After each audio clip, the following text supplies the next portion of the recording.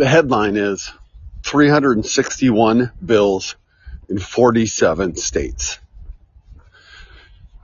That's the number of voter restrictive bills that have been introduced in state legislatures this year in just under 3 months, as tracked by the Brennan Center at New York University. Hello, nation, to use the Stephen Colbert term. This is the Fight to Vote podcast. I'm David Domke. The Brennan Center is one of the top of the food chain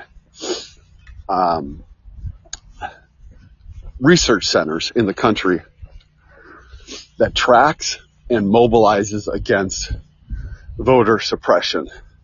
It's named after William J. Brennan, former U.S. Supreme Court Justice, a staunch progressive, who I might be wrong on this, but I believe wrote the Roe v. Wade majority decision. This center, the Brennan Center, has put out a couple, I think 3 now, reports on bills across the United States that have been introduced to state legislatures that would restrict the right to vote. They did one in January, they did one at the end of February, and now they just released one this morning, April 1st, that is fully updated through March 24th. And that report issued today identifies 361 bills across 47 states that have been introduced in this country to make it harder to vote. 361 bills in under 3 months. That's 108 more bills than the 253 that they had identified as of February 19th. So 108 further bills introduced in state legislatures in a little bit over a month. That's a 43% increase in 1 month. Folks, the fight to restrict the right to vote is elevating. There is no retreat. There is no surrender on that perspective. So we're working hard and we're making progress in blocking important bills. But the reality is that there is significant progress being made in advancing bills to restrict the right to vote. It is both of these can be true at the same time. There is progress on both sides, and we are engaged in political and legislative struggle over these bills, this legislation. Of these bills, at least 55 of them, according to Brennan Center, 55 out of 361, in 24 states, 55 bills in 24 states, are moving through legislatures. 29 of them have passed at least one chamber, while the other 26 have had some sort of committee action. So 55 bills are moving at this time, passed by at least one chamber, or passed through a committee in at least one of the chambers. The most bills per state have been introduced in Texas, 49 bills, Georgia, 25 bills, and Arizona, 23 bills.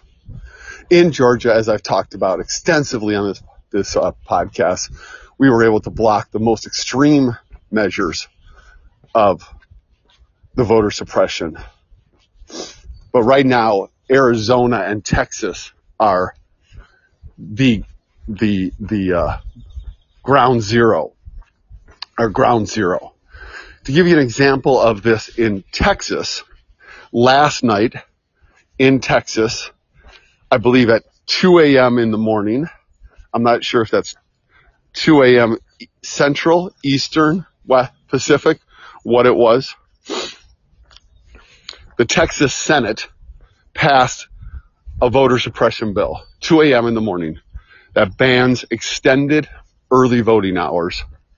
So it bans the kind of length of time. They're going to cut back the number of hours, and blocks drive-through voting, removes that, which had been available in 2020. It will close polling places in minority geographic areas, and allows partisan poll watchers to record voters who receive help filling out ballots. An invasion of the private vote. There is like this feeling that we can reasonably have that the onslaught, the tsunami of this push, this relentless, overwhelming push to restrict the right to vote can really just deplete our strength and our determination. It can. It has an effect, that's for sure. Tim Cook, the CEO, the chief executive officer of Apple, was quoted this morning by Axios, a kind of like a short, a news source that provides these short news blurbs. Tim Cook was quoted by Axios today as saying it ought to be easier to vote than ever in America. He's an example of CEOs beginning to speak out on behalf of voting access. And that's great. He's absolutely right. Voting should be easier than ever given the technology, given the recognized importance for our democracy of engagement, but it's not. It's not. And the reason it's not is because the Republican Party has made a bet. They made a bet that the way that they hold on to and expand power is by restricting who has the ability to vote. That's why these are occurring. To restrict the ability to vote. That is the highway to retaining and expanding political power in the minds of Republicans. This perspective is rooted in the idea that only certain people should have the right to vote. That only certain people should have the right to vote. We can trace this from the beginning of the United States, when states allowed only men who were of certain standing in the colonies when they became states to vote. Men had to hold property. They had to live in certain geographic areas. Only certain men were allowed to vote. There were a few states that allowed African American men or women to vote in the early states, but those were removed fairly quickly in northern states. That certainly wasn't possible in southern states. That was removed fairly quickly.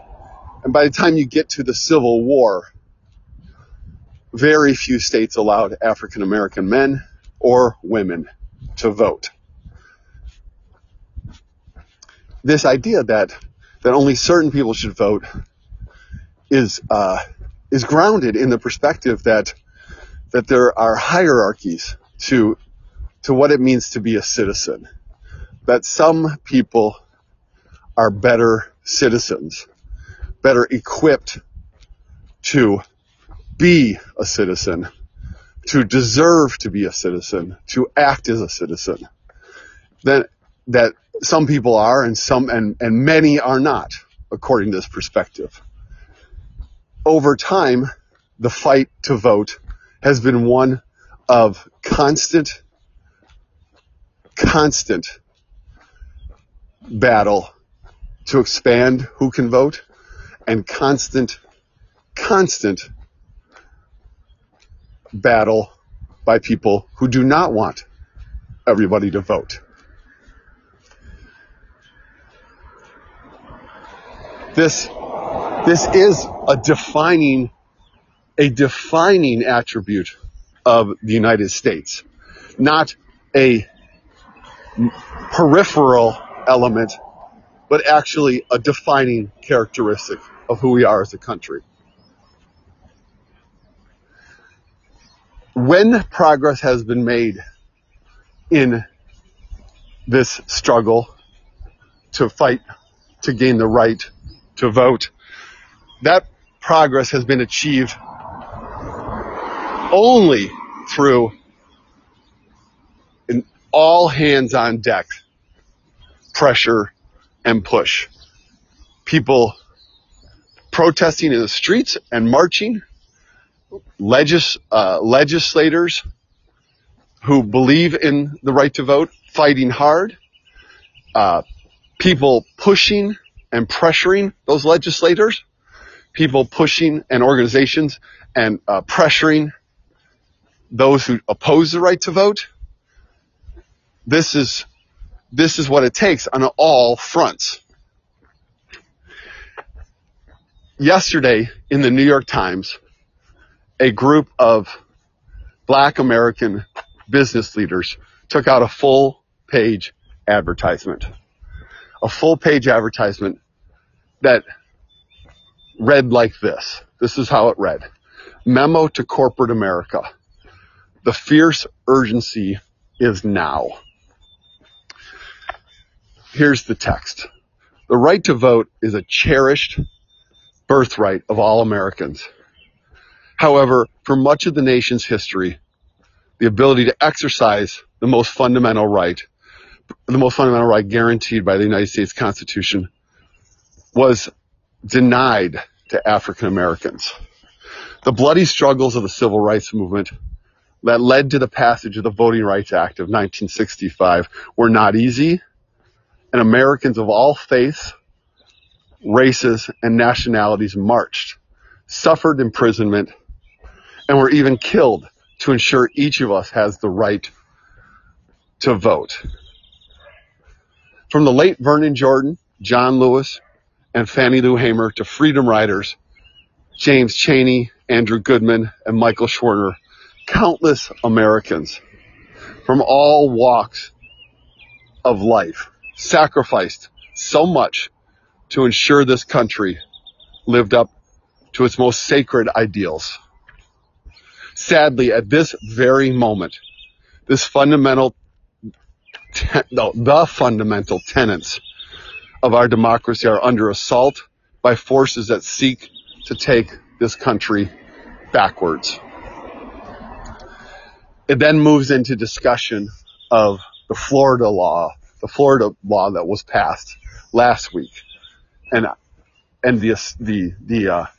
the ongoing fight to suppress the right to vote. It ends this ad by invoking Dr. Martin Luther King Jr.'s speech at Riverside Church on April 4th, 1967 in New York City, 1 year to the day before he was assassinated. In this speech, Dr. King spoke about, quote, the fierce urgency of now, unquote, and the need to move past indecision to action, in the words of the folks who put this ad together. For corporate America, now is such a moment. And then it's signed by, looks to be about 30 to 40 executives who work in corporate America. These are all African Americans. This is an organization known as the Black Economic Alliance. We can look them up if you want to look them up. Black Economic Alliance. This kind of mobilization and pressure is part of what is necessary to win the fight to vote. Tim Cook said what he said. The Black Economic Alliance put their ad out yesterday. Delta Airlines issued a statement. Their CEO issued a statement, I believe yesterday morning, might have been Tuesday evening, decreeing the law. Then Delta's based in Atlanta, Georgia, employs thousands, decreeing the Georgia law and saying that it was based upon the false claim of voter fraud. Delta, Apple, all of the companies represented in the Black Economic Alliance, they need to speak out. They need to stake their flag in the ground of what they believe in for the people who work for them, for the people they serve and represent. Good morning. For the good ideals of this country, they need to speak up, speak out, stand up. We will do our work. We have a democracy week that we're calling the For the People Act week, the For the People week, that runs Monday through Saturday of next week. We will kick it off Monday morning with a coffee time with Charles Douglas, and then a short kind of overview of the landscape, a agenda for the week, and the week will include phone banks, special speakers that our national coalition that we're part of, the Declaration for American Democracy Coalition, they'll provide them. These will be top national speakers on voting, on elections, on money and politics. And then we will have happy hours after each of the speakers to have a chance to talk, to process, to debrief, to share our perspectives. This is a national effort. We are not doing this on an island. Common Power does not at all exist on an island, nor do we wish to. This is a action being done in concert, in collaboration with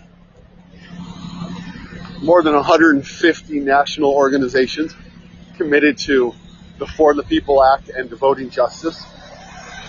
We need as much elevation and engagement as possible for this week and for these phone banks and for this work. We are also sending